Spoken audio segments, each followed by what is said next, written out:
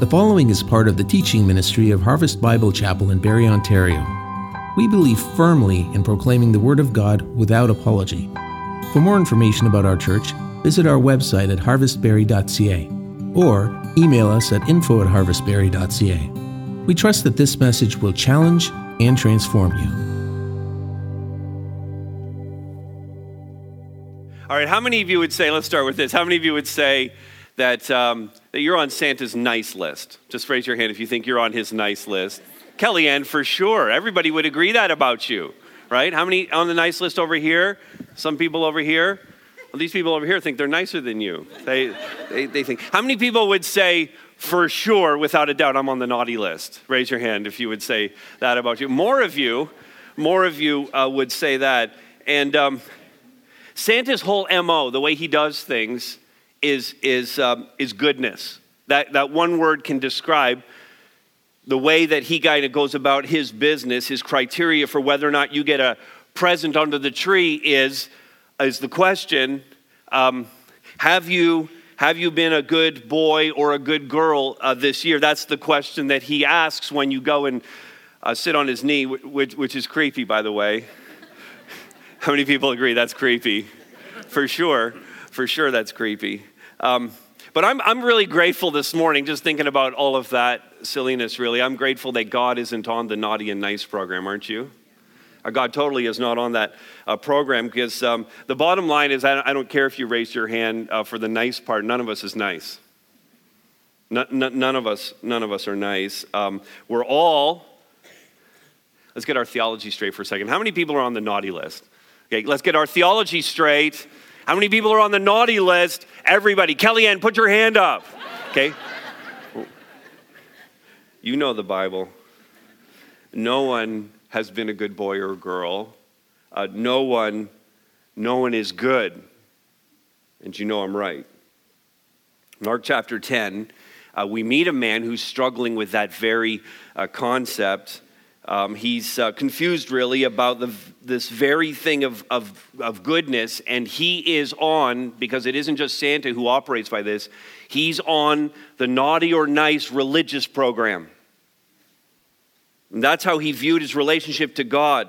And this man, he's a young man, he's a rich man. If you look at all three of the Gospels that tell this story, you kind of find out he's young, he's rich, and he's a leader of some sort in the community.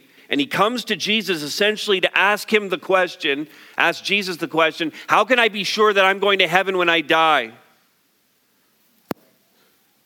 And I feel like there's a lot of people wondering the same thing today. How do I know that I'm going to heaven? Or if they don't want to go as far as to acknowledge that there might be a heaven, they do have this question. Every single human being has the question, what happens after I die? And that's what this young man was wondering about.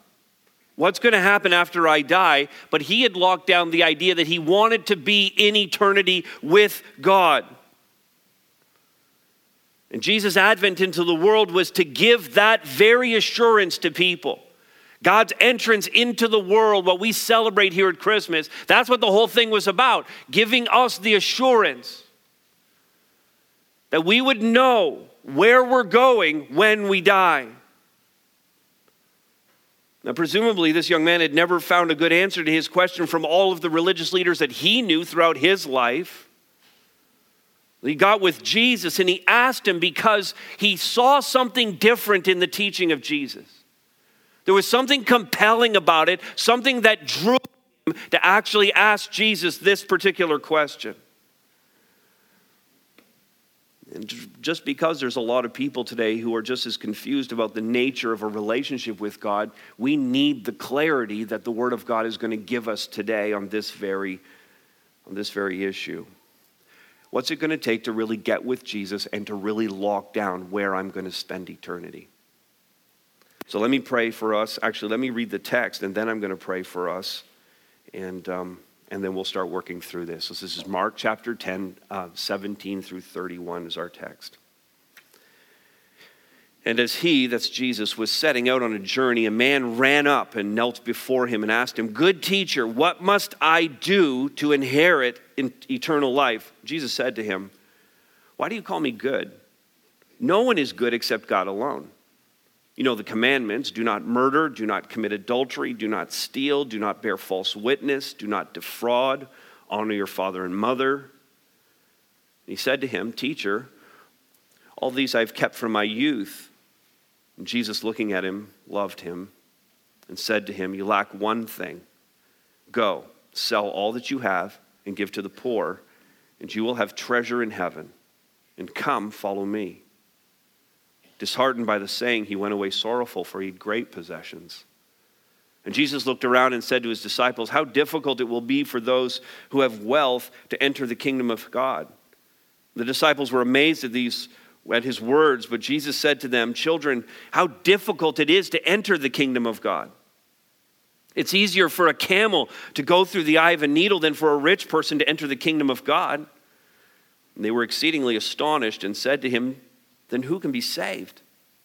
And Jesus looked at them and said, With man it is impossible, but not with God. For all things are possible with God. And Peter began to say to him, See, we've left everything and followed you.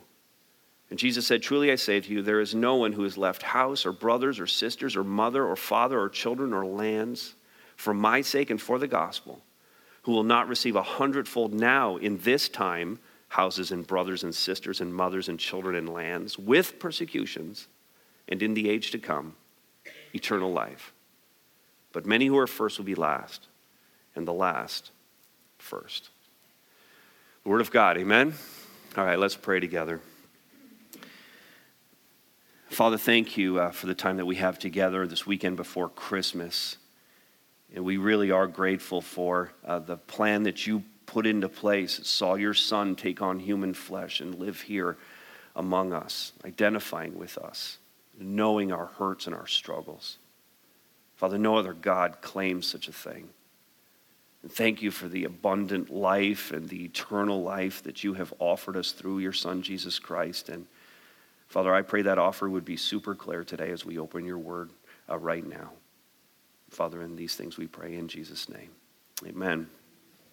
All right, if you want to get with Jesus, don't ask the wrong question. What must I do? That is the question that the young man asked, but it is exactly the wrong question. He asked it this way. Let me put the emphasis in the right place. What must I do to inherit eternal life?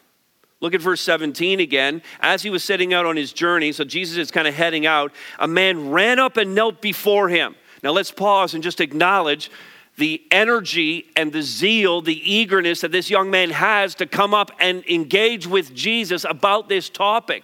He's very sincere about it. He's very energized about it. We can acknowledge that right now. This isn't just kind of a passive, while we're hanging around, let's talk about this thing. He's eager for an answer.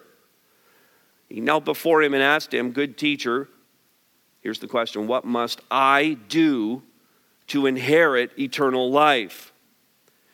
Now, he's starting from a presumption that he actually has to do something to get eternal life. He thought it was about his efforts, just as people today most often will believe that they have to do something to get right with God. The average Jew at the time would have believed that observing the law, that's a key phrase. We just spent all this time in the book of Exodus and we looked at the Mosaic law, the law of God as it was handed down. The average Jew of the day would have believed that the way to be right with God was observing the law. If I just listen to everything it says in the Bible and I do everything that it says perfectly, if I can just do that, that makes me a good Jew. It makes me right with God. And the question really is the right one that the young man asked from his perspective. He asked the question, what do I have to do? I mean, this is a hardworking person. This is a person of some means. He's become a leader. He's a doer. He's achieved his wealth through what he did. He's achieved his influence and status through what he did. Everything in the world is filtered through this lens of I need to do something to achieve this. It's the wrong question. If any of you are asking the same question, what do I have to do? What do I have to do? It's the wrong question.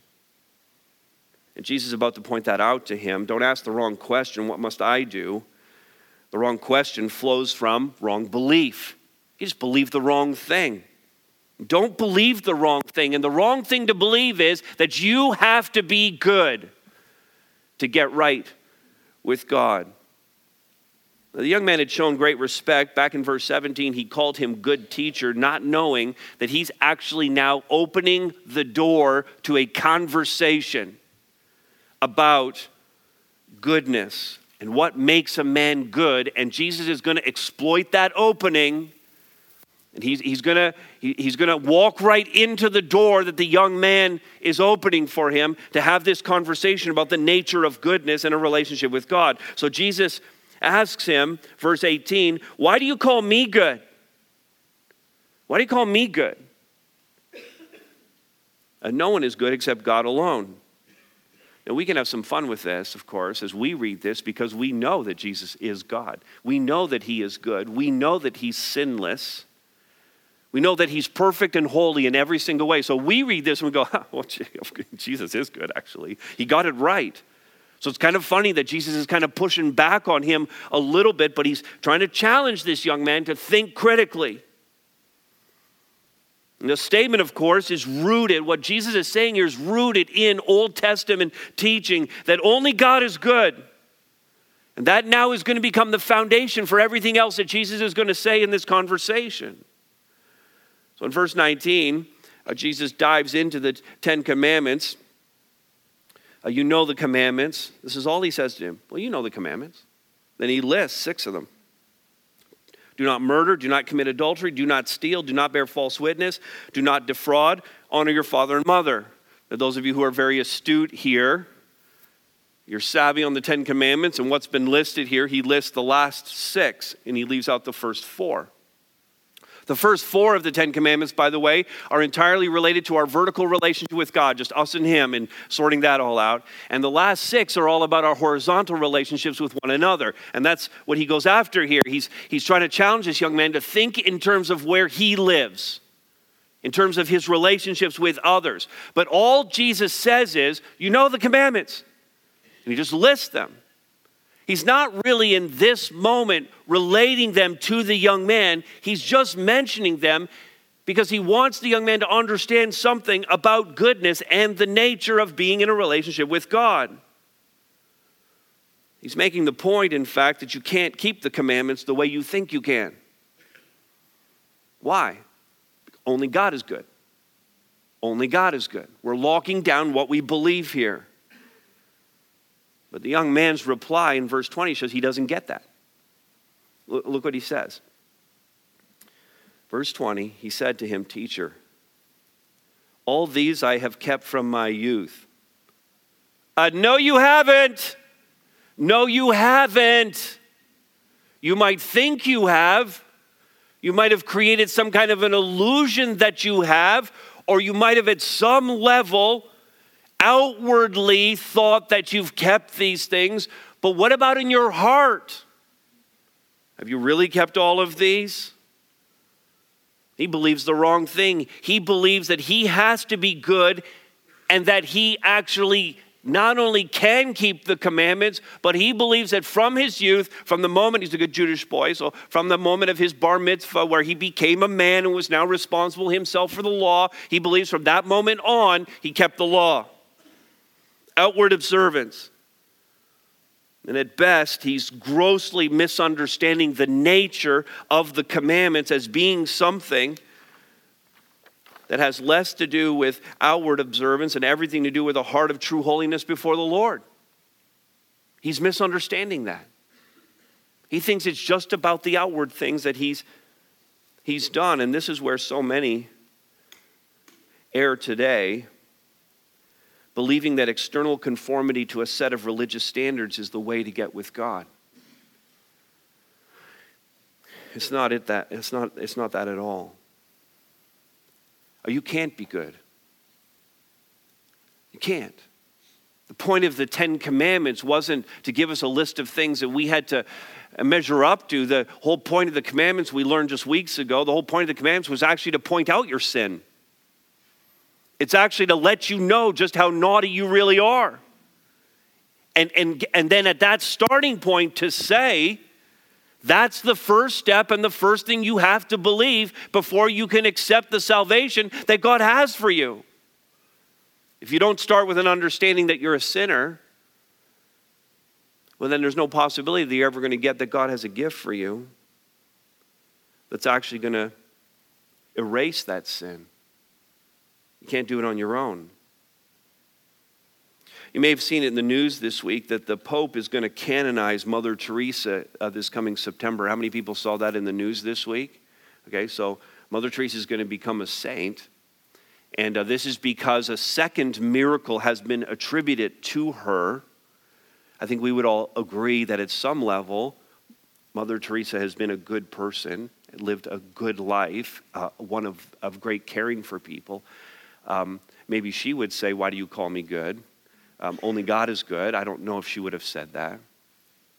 But a second miracle was attributed to her. By the way, not attributed to her in the sense that she actually did the miracle, but attributed to her in the sense that somebody prayed to her to heal a person, and the person was reportedly healed. And since they prayed in her name, the miracle's attributed to her, a second one, and so that's enough to be, in Roman Catholicism, that's enough for the Pope to say that I'm going to make you a saint.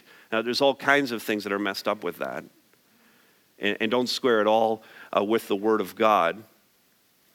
But here's the theological misunderstanding that I really want to camp on. The Catholics will believe that if you're good enough and do enough good things, in this case, a lifetime of serving and 2 miracles, that's the math, then you can achieve this special status called sainthood. The Bible tells us this, that even caring for orphans in the slums of Kolkata, India, isn't enough to erase your sin debt and to have you declared a saint. But listen to this, and I want you to hear this clearly. If Mother Teresa trusted Jesus Christ, personally trusted him as her Lord and Savior, and believing that his sacrifice alone was sufficient to erase her sin, if Mother Teresa believed that, then she was already a saint, and nothing the Pope or the Catholic Church says about it is going to make any difference in the equation.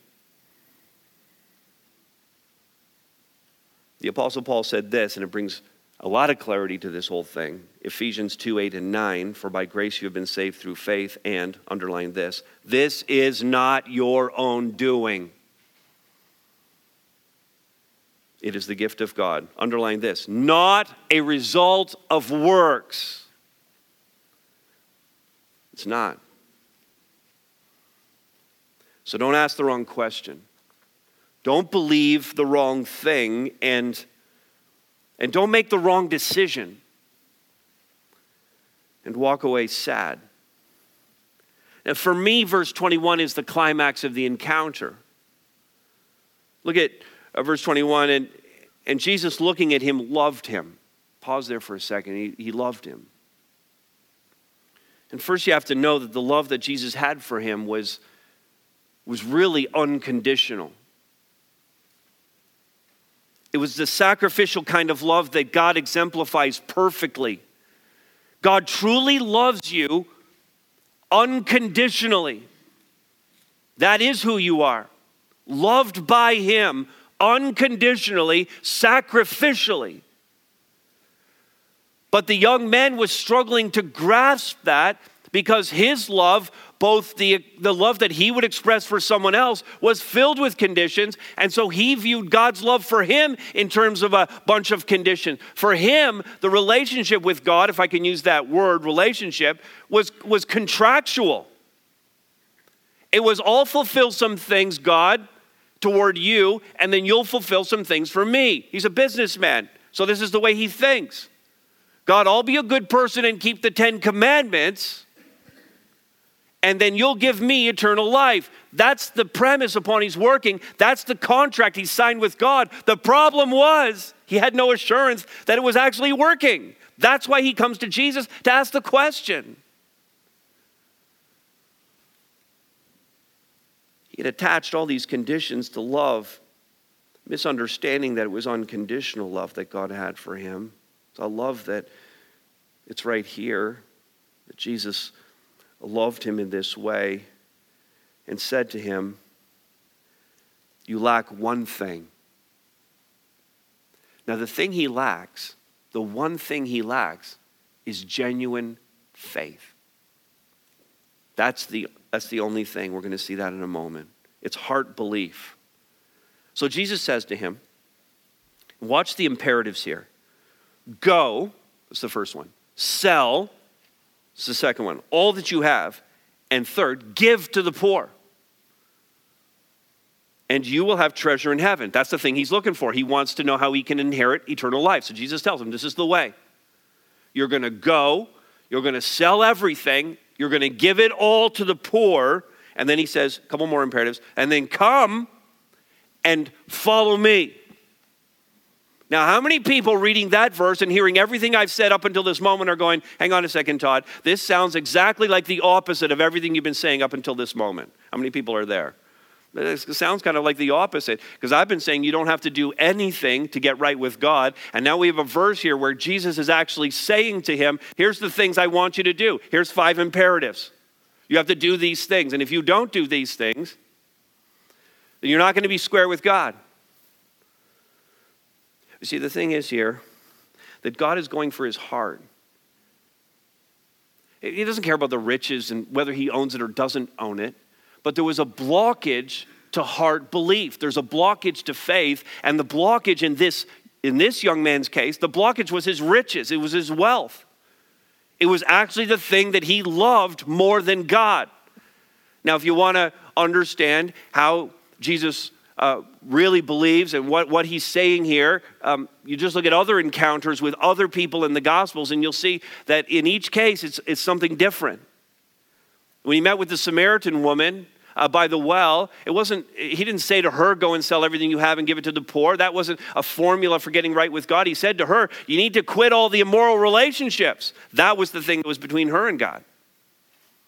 Or you think about the encounter with Nicodemus. Nicodemus was a religious leader. He was a man of some influence, and he was a pretty prideful man. In fact, he would only meet with Jesus at night. He didn't want to do it publicly for fear of other religious leaders finding out and putting pressure on him. So Nicodemus' problem was pride. You need to get humble, and you read the passage, and you realize the whole thing's about humility, ditching his pride and his status and what he thinks about himself. You think about Peter. And for Peter, a hardworking fisherman who knew how to provide for his family. And for him, it was, you need to leave your vocation and come and follow me. You need to set the nets aside and trust me. See, for every person, it's slightly different. And for this young man, the problem really was his wealth.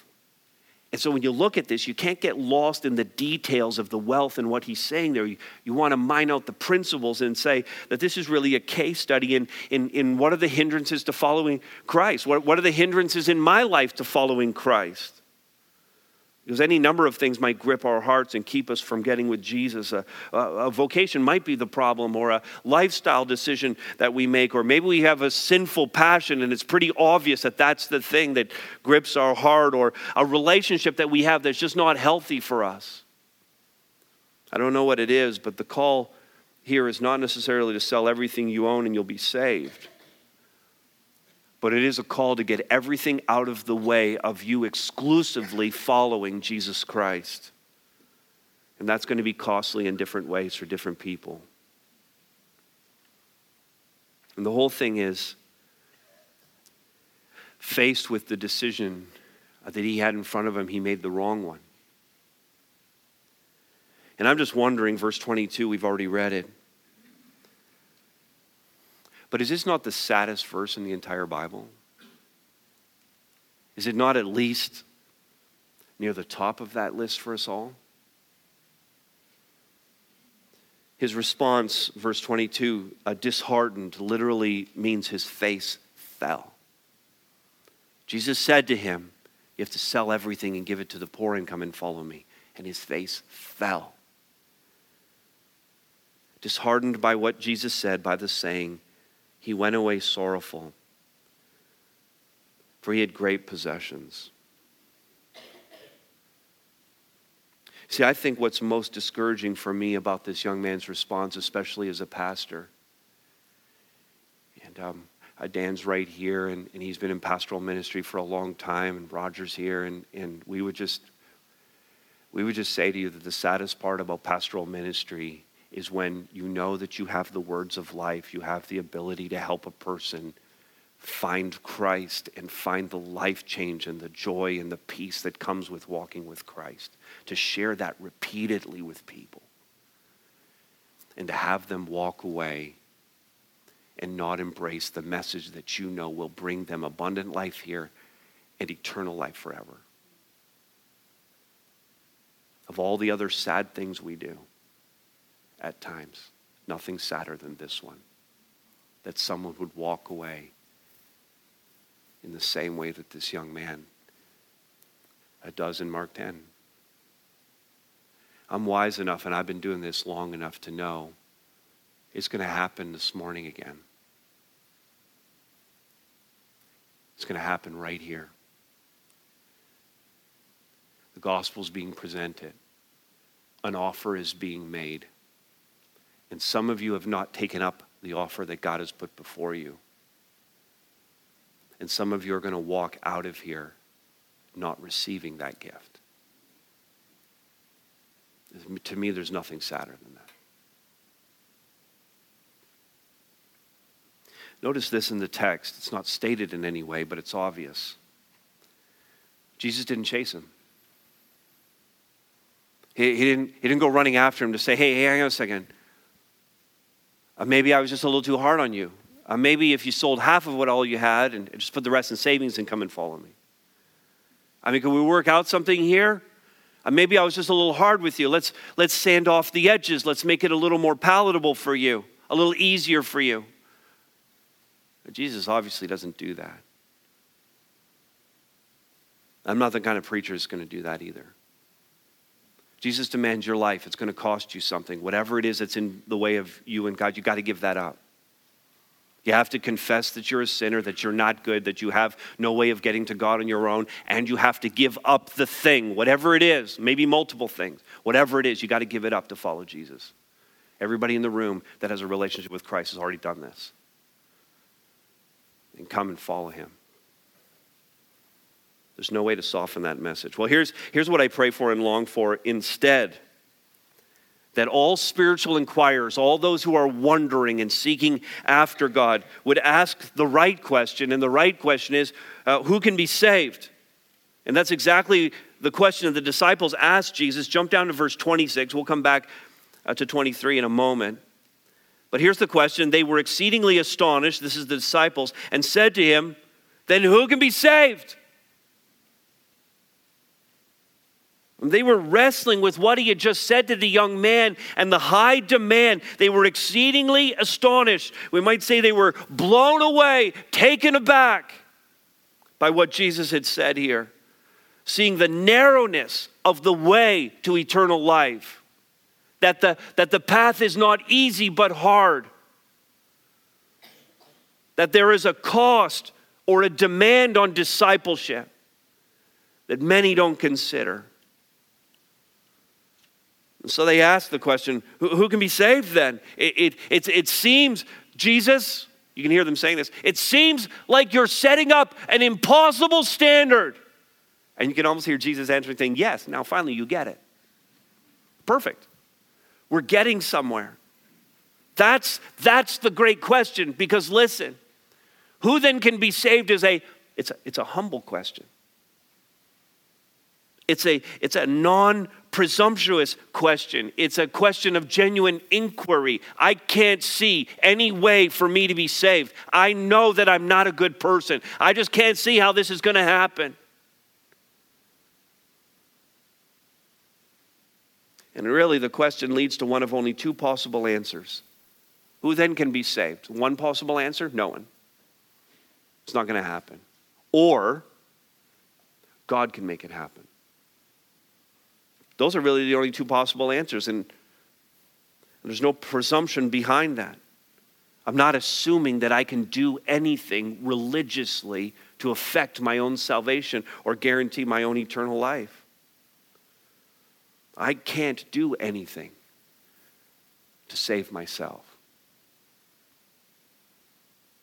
So the right question leads to right belief. Believe the right thing. With men, it's impossible.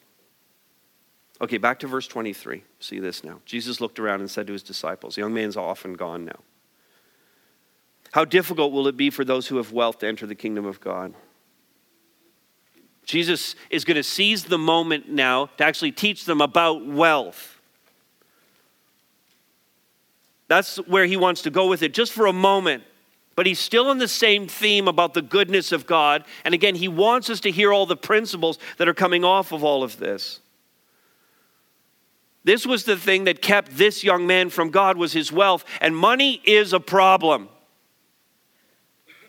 Any nodding heads? Money's a problem. In fact, if we would look at, jot down this reference, 1 Timothy 6:10. It's not really money that's the problem, is it? What does that verse say? Paul says it's the love of money that's really the problem. Money's just a tool, it's just a thing.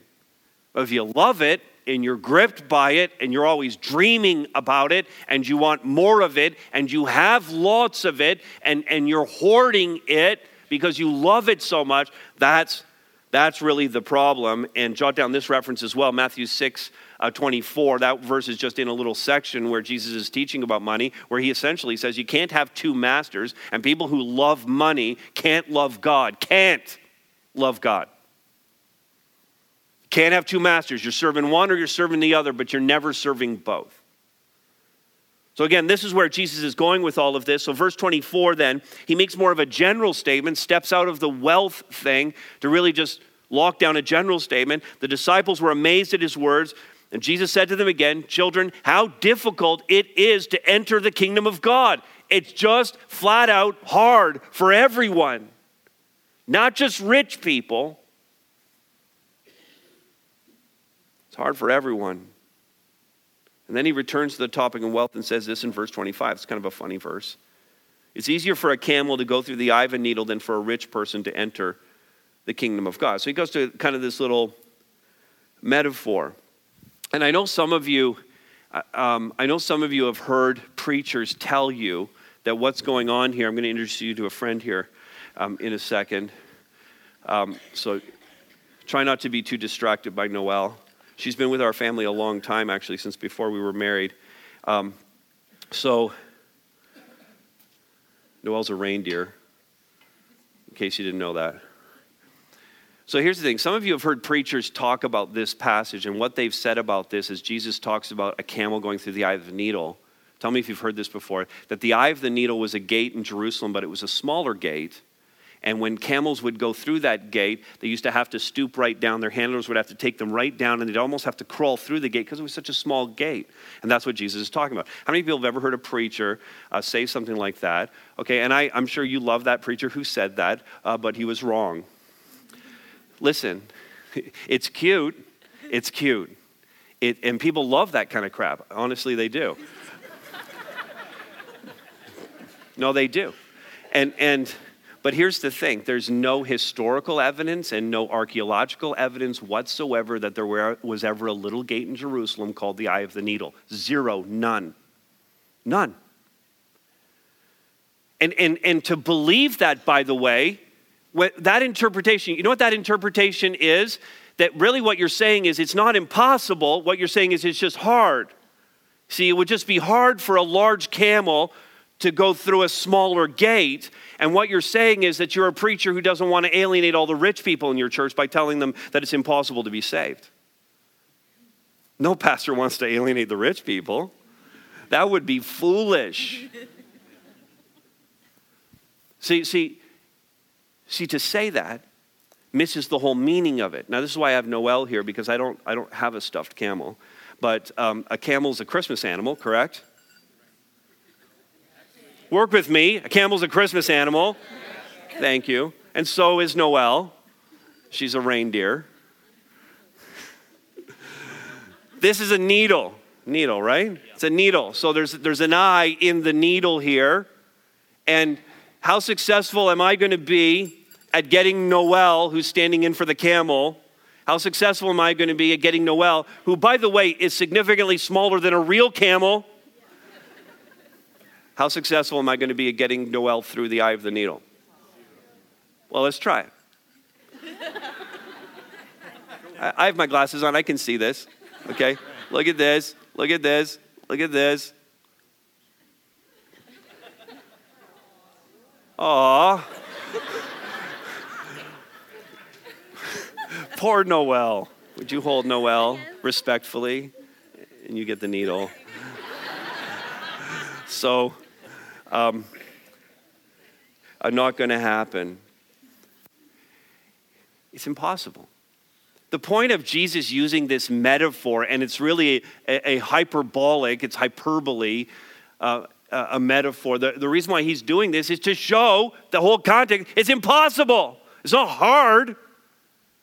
To change the metaphor is to lose the impact of everything he's saying in the context. It's impossible. A camel can't go through the eye of the needle, period. Read the Bible plainly. It's going to be very helpful if you do that. It's impossible. An actual camel can't go through the actual eye of an actual needle. In fact, that's the word he uses. Look at verse 27. Jesus looked at them and said, with man it's impossible, but not with God, for all things are possible with God. Salvation's a work of God, entirely a work of God. Now let's look again at Ephesians 2, 8 and 9. We already looked at these verses. Let's bring it back now. Let's underline different phrases in the same two verses. Notice, by grace you have been saved through faith. Grace, the undeserved and unearned favor of God. That's grace. Undeserved and unearned. You can't do anything to get it. It's grace. By grace you have been saved through faith. If there's one thing that you do, if I can use that word, what do I have to do? The only thing you have to do is bring the smallest amount of faith to say, I believe that Jesus Christ, the perfect Son of God, gave his life for me, shed his blood for me to cleanse my sins. And I ask for him to forgive me. That's the only thing you have to do, is exercise that small amount of faith. By grace you've been saved through faith. Notice it's not your own doing. We saw that already. It's the gift of God. It's the gift of God. And the thing with the gift is all you have to do is receive it. Just receive it. So have you received the gift yet? So make the right decision. Ask the right question. Believe the right thing. And make the right decision. Leave everything to follow him. Now, it's Christmas. And this is, would you agree with me, this is a bit of a non-traditional Christmas passage. Slightly non-traditional. And here's the Christmas part. Jesus did come as a baby, born in a animal enclosure of some kind, witnessed by shepherds in the first round of all of this happening, and welcomed and lauded by holy angels from heaven. Some months later, after the family had moved into a house of some kind, some kingmakers, advisors to kings, magi from the east, came to that home and presented gifts.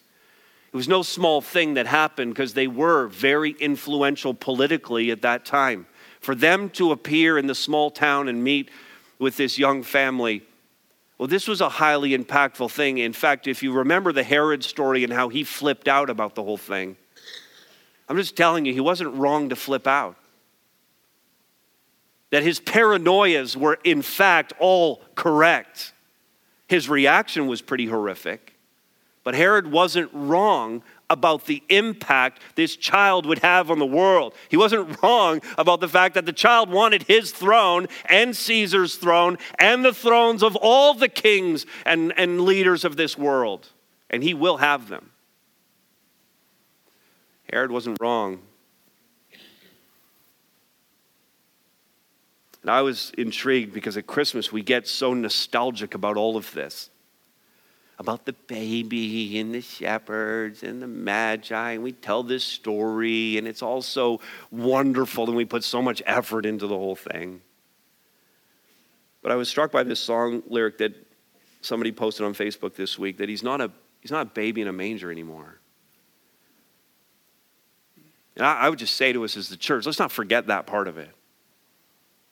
Now let's remember all of this and rehearse it all again. It's wonderful, but he's not a baby in a manger anymore.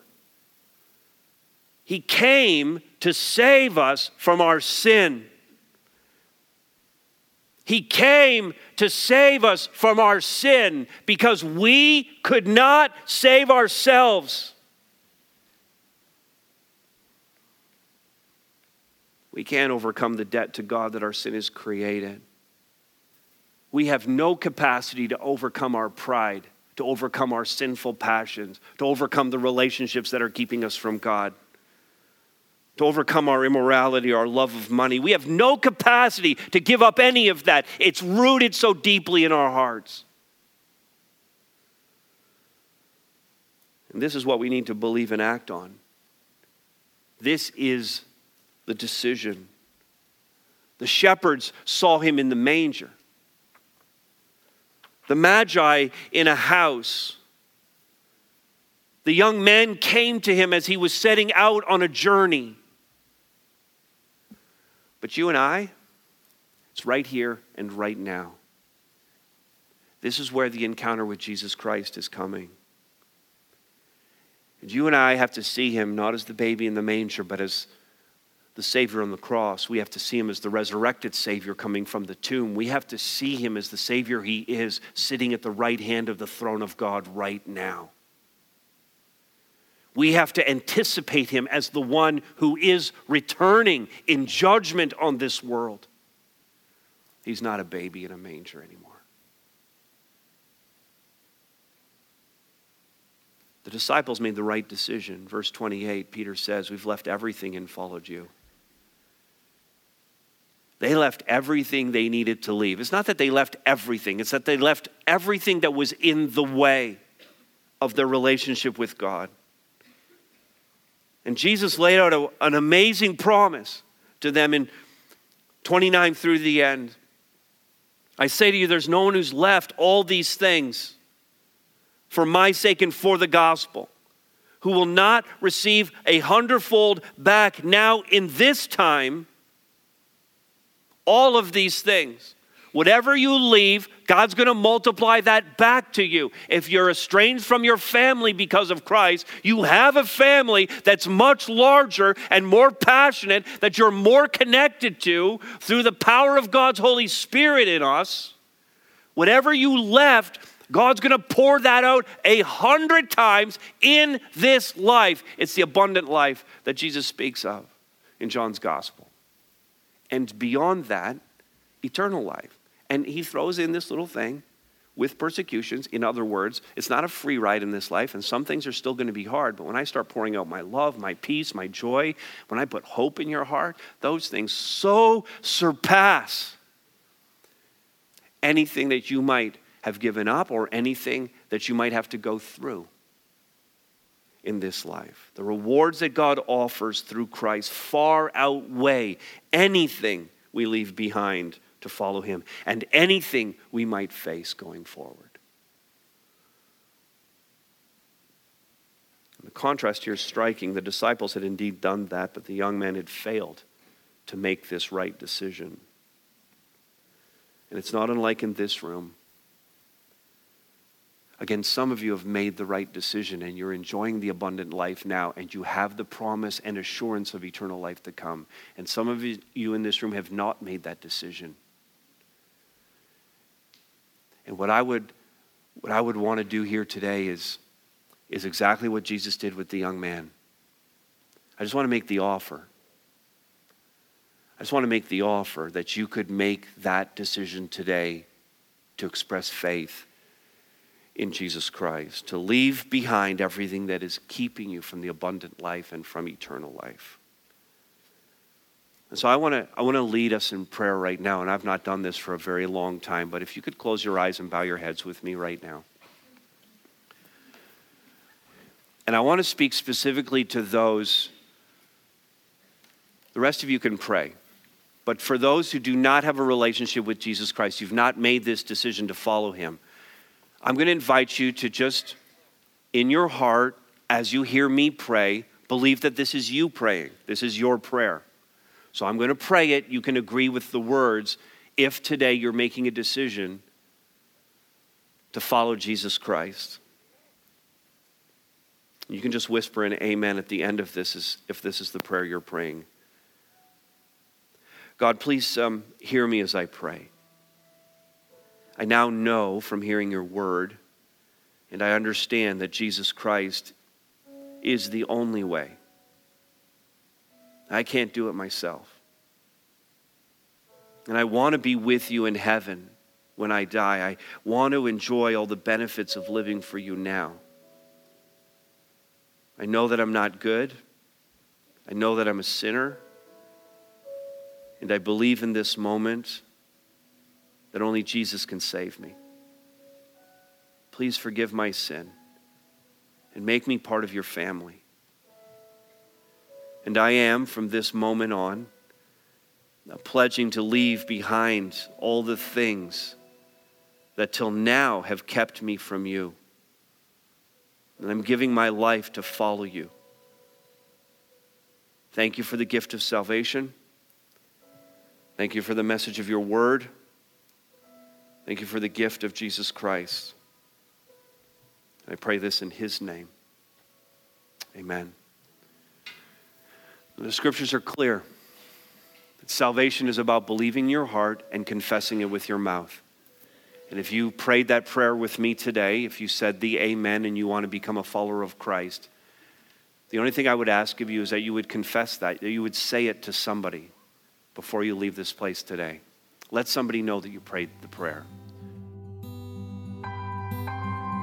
Thanks so much for listening. We always love hearing about the work God's doing in our listeners. If God's been doing a work in you, send us an email at info@harvestbarry.ca. And remember, you are loved.